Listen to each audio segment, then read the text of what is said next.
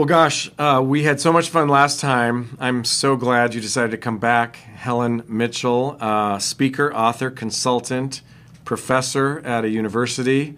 Is there anything you don't do? Oh my gosh, these are amazing things. What I love about you is that you have the business shoe leather background where you had to create things, make things, run a team, sell things, make it happen in the rough and tumble world of business.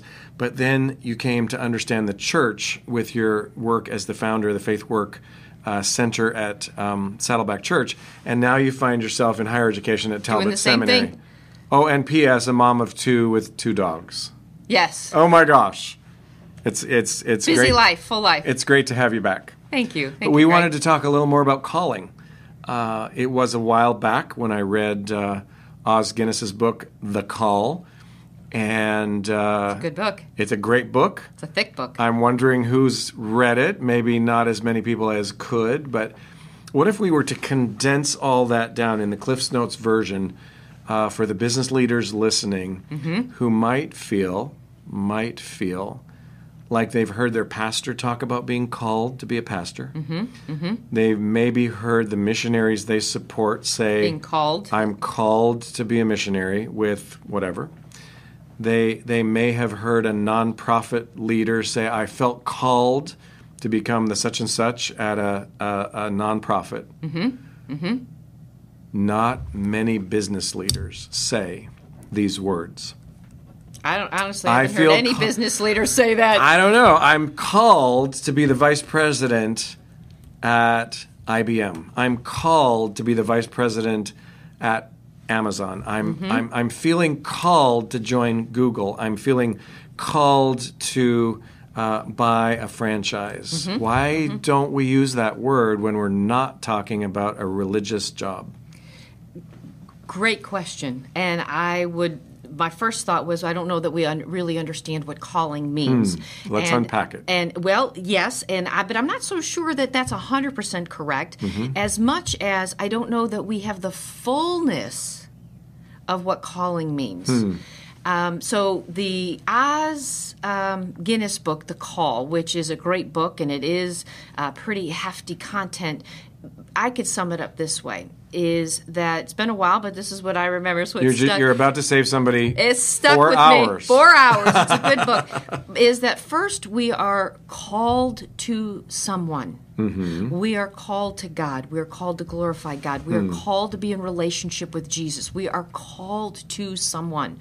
We're called to be the bride of Christ. I don't think that we can, Scripture says we don't know how deep and wide His love is for us. And I don't think that we really understand God's heart and His love and His desire and His wanting to bless us. So again, that business person who's listening, they're getting up at 4:30. Wall Street Journal says 4 o'clock is the new 6 o'clock. So they're getting up at 4:30. They're answering emails. They're talking to the other coast and get that team going.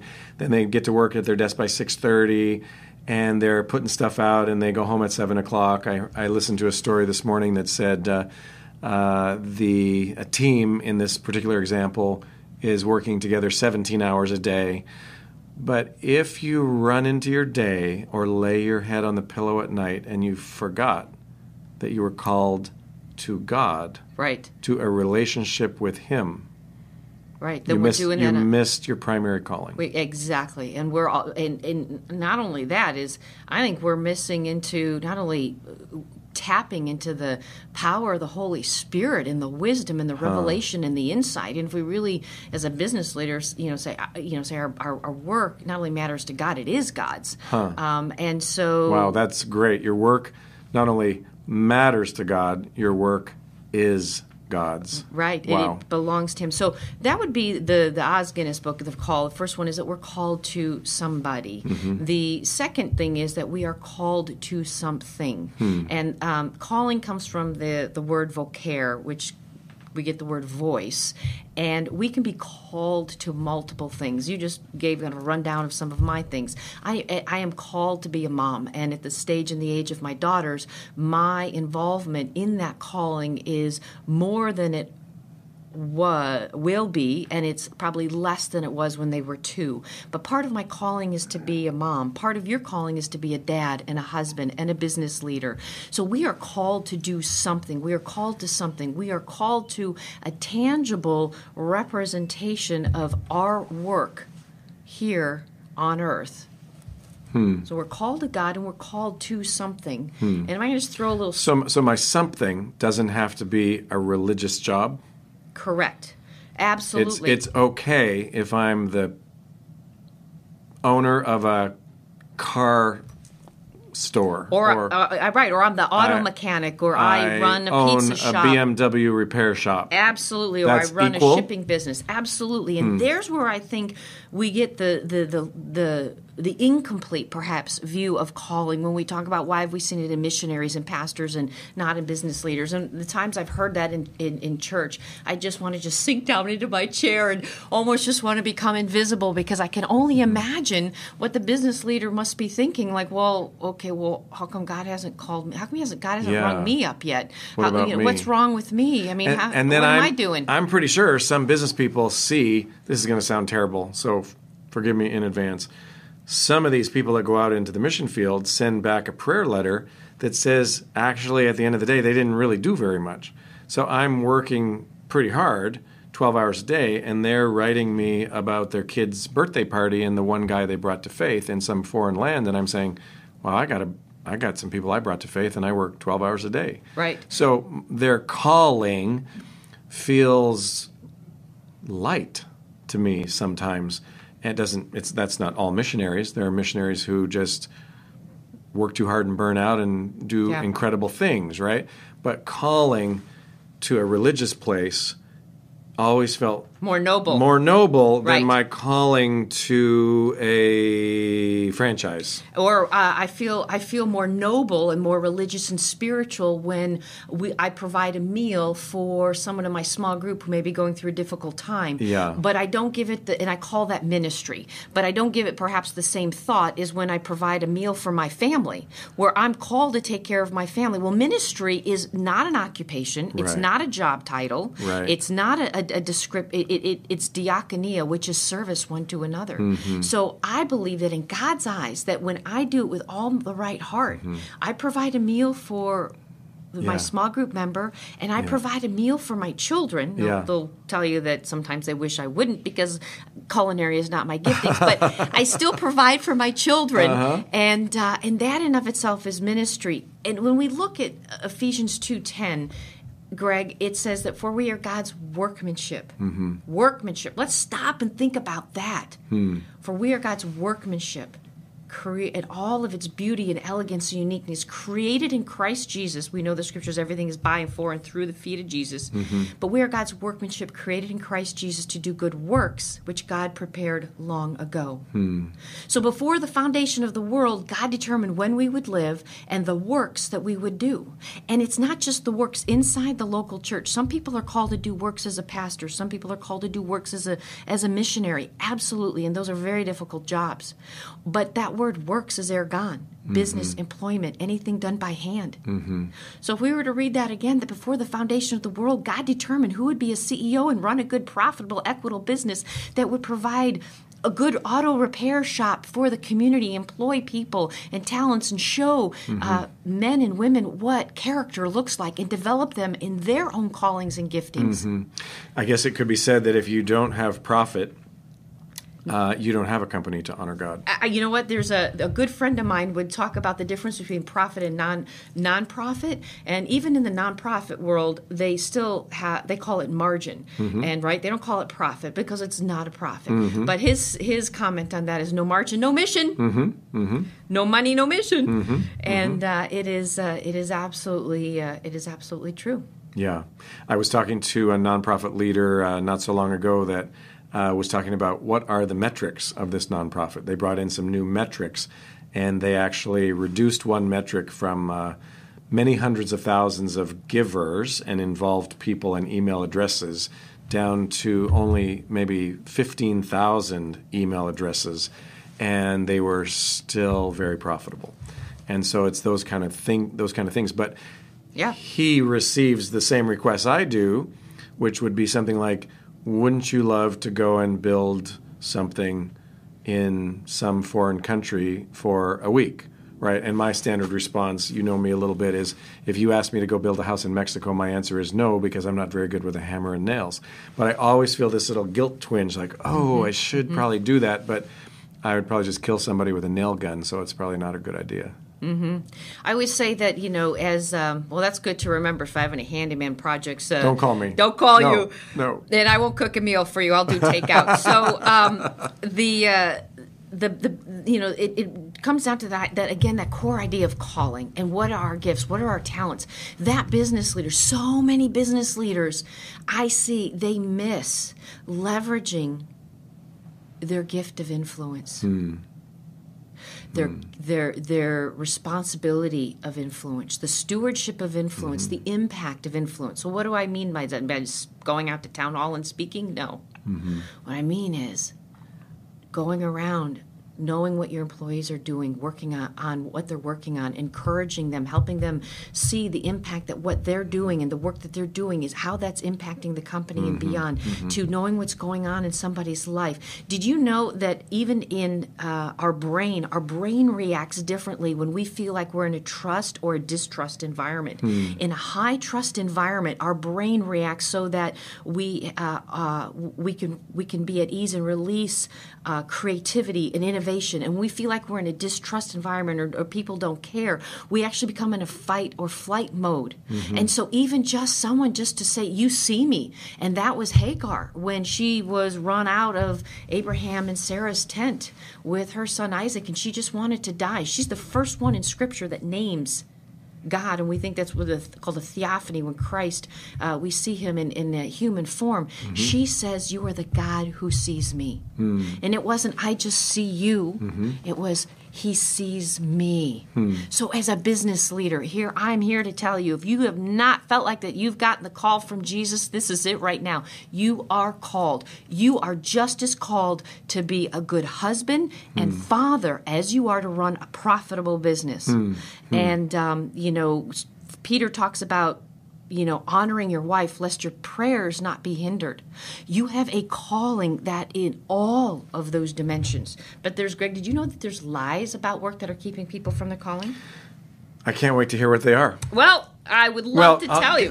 Can we go backwards for 1 second? Absolutely. So I outed. You give me your takeout order? I outed myself and said I don't really like to go and hammer nails into things and build walls because my wall's always crooked and my nails aren't nailed into things on the other side when people look on the other side. But I did go and do... But you would do it. I went and did a Mexico building project one time with a friend of mine who twisted my arm appropriately, and I went. And it was a time where I, put the nail through wrong and the wall was crooked and all that stuff. But the guy who runs this project, it's his 501c3, he said, is there any way you could help me think about these things because I think this is not working? I said, well, yeah, I'd be happy to. So for an hour, I cheated. I went off and sat on the hillside with him, and I said, if you could do this strategy-wise, if you could do this tactically, if you could do this operationally, if you could not finish... You were in your giftings. Not finish the house, and if you could finish the house, and if you'd pre-do this, and he's like taking all these notes, and I thought... This, for me, is that Eric Liddell moment, right? Right. God made me fast when I run, I feel his pleasure. And you feel his pleasure. And I felt, oh my gosh, this is me. But when I was doing the nail thing, I was like, oh my gosh, I hate this. But I felt a little guilty that I was helping him and I wasn't banging in another nail. Because we're buying into some of the lies, not only about what we think calling is, what spiritual work is, all of those things. And what you just talked about is when you are in your ergon for the works that you were created to. Jesus is like, okay, you're back into my line of sight. I'm always transmitting. I'm always willing to work, but are you there to work through that with me? And we just need to, first of all, stop comparing ourselves. Women are the worst in terms of comparing, but stop comparing skill sets, abilities, and things like that, and just find just what are the things that you're gifted at. Yeah. And that's a great example right there. Let's just stop comparing and Do you want to hear what the lies are? I do. So this has come about by my own observation, counseling, working with students, working with business leaders, my own experience, and even seeking the scriptures. And there's three lies about work. Three lies about work. 3 lies about work and calling. Very briefly, I'll give you what they are, then we'll unpack them. First one is what you do. Mm-hmm. Second one is where you do it. Mm-hmm. And the third one is who does it. I'm intrigued. All right. So let's talk about what you do. Now, I have great respect for business. I have great respect for business leaders. Having been a business executive in a corporate world, in a Fortune 500, in that world, I understand those pressures. And that's the world in which I cut my marketplace teeth on and experience. And I get it. And I love business. I love everything about it. And you're in the business of serving business leaders. They are very valued and very needed. However, I think if we were to ask ourselves, we were even to look at examples that might be used in church, or we might look at when someone's introduced at a party, what do you do? Someone says, I'm a business leader or I'm a business owner. There's almost a certain rock star mentality that goes around that versus, oh yeah, I work on a factory line, or, I'm a construction foreman, or I'm a secretary, or I'm a teacher. There just seems to be more rock star quality. Granted, a business leader can cast a longer shadow of influence. But what if that business leader, what if cleaning and janitorial did not show up for 3 weeks in their building, and their biggest prospect just showed up for that killer presentation that they have worked all year to get into that building for that presentation, and they worked all night on that presentation, but first they decide they need to stop by the restroom. Oops. Oops is right. Well, for a decade, I worked in a company that cleaned hospitals to the tune of $4 billion, and the answer in a healthcare institution is it would close down. Right? And so there's this, so it's just the what you do, and each job has its own responsibilities. Each industry has its own uniqueness. But what we do is, whether I'm in the business world or whether I'm cleaning or whether I'm in an industry of construction or hospital or medical or whatever it is. So that's the first lie, is that what we do has value one over another. And scripturally, that's not correct. The second thing is where you do it. I think that to this whole idea of when we're talking about calling and we're talking about faith at work, and we're talking about how does my work matter to God, really is in that idea. There's back to even some deeply held beliefs that what we do in and of the local church has more intrinsic value for God, or is more noble than something we do outside the church. And we just spoke about that. Right. My pastor is doing something more noble than me. Right, exactly. So what I do, or what I even what I do as a volunteer in the local church could be perceived or thought of. And I've had honest conversations with people, and you really get down, and really they may not recognize it, but they're thinking that running traffic or parking or childcare and all those things, we need to be involved in the local church. We have a ministry inside and outside the local church. But that business leader might see that as more significant. Or how about this one? How about the work and the value that we provide in the marketplace? We could subtly think that that's more important than the work of the home. If I would say that if we fail with our children, we fail to bring them up in the Lord and to help them find their calling and to become a lover of Jesus and do the work and the ergon that they were called to do, well, I think that's a big black mark on our record one day when we stand before Jesus. And I think one way to test our heart is for all of us. When we get home, are we more eager to get back to that email than to sit on the floor and play Legos with the little kid, or to listen to our teenager's day, or for the man who works all day and his wife is staying home managing her part of creation and doing her ergon? Does he potentially see his work more important than what she has been doing all day, and that her job now is to serve her, instead of recognizing that she too might have had a hard day? I think if we kind of inspect some of those things, we can kind of realize that, oh gosh, I've kind of soaked into and bought in some of these lies about culture. And let me wrap up the last thing in last piece is who does it. So what you do, where you do it, and who does it. There is, and I'm just going to go on a limb as we're going to close with this bombshell piece. Okay. Is that I'm ready. That the work of men tend to be more readily accepted into a male-dominated industry, workplace, marketplace, into a male-dominated world. And women are looking, how do I fit in? How do I be a part of this? But generally, the work of the man is considered to be more valuable or involved or looked at first more than the work of the woman. In reality, in Genesis 1, we know that God called man and woman equally to rule and manage the earth with his authority. And one could say, well, yeah, you're to rule and manage the household. No, in part, but and here's why. Here's why I would say that's an incomplete picture of the work of women in the world. And I'll just wrap up with this piece, and that is that when that scripture that God said, I'm going to make for Adam, it's not good for man to be alone. I'm going to make him a helper or a helpmate. The Hebrew of that word is etzar kenegdo, which means corresponding to face to face. And that is used 17 times in the Old Testament. 15 of those times is to describe God himself helping the people of Israel. So for that woman to be an etzar kenegdo is not an inferior term. She's to work alongside, corresponding to face with that man. Right. And so there's a lot that can be said about helping women find their place in the world and helping them be a person that can be invited to the table, and that's a whole nother conversation. But the lies that we've kind of built in that kind of hold people back from their calling, Greg, what you do, where you do it, and who does it. I love it. And little did you know that's one of my favorite Hebrew words to talk about in a marriage situation. The etzar kenegdo is another translation of that is that it talks about she's there to show you God when you forget. And sometimes Shelley will say to me, hey, the way you did such and such, that wasn't so good. And I need to say, oh, you're showing me God, and I forgot. Not, hey, you don't understand how I needed to do such and such.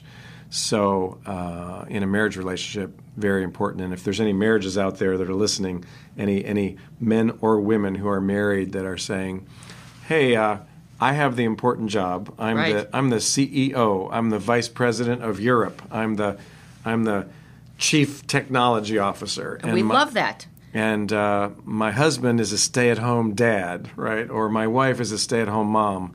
Well, if it wasn't for them keeping things working and reminding you to rest, reminding you to be with the kids, reminding you of all these things, see that as from God, not just the lips of your spouse. And what if we were even to look at, it's well said, and what if we were even to look at the home as the enterprise of family, whatever. Yes. Where each person is keeping that part of that enterprise spinning and running for the glory of God and for the mutual joy and satisfaction of those people that are in that enterprise called family. Well, we started with calling and we ended with marriage. What a great journey. Helen Mitchell, thank you so much for coming. Thank you.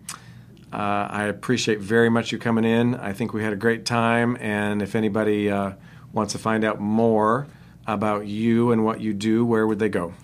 To my website, helenmitchell.org. Great. helenmitchell.org it shall be. All right. Thanks. Thank you, Greg. All right. See ya.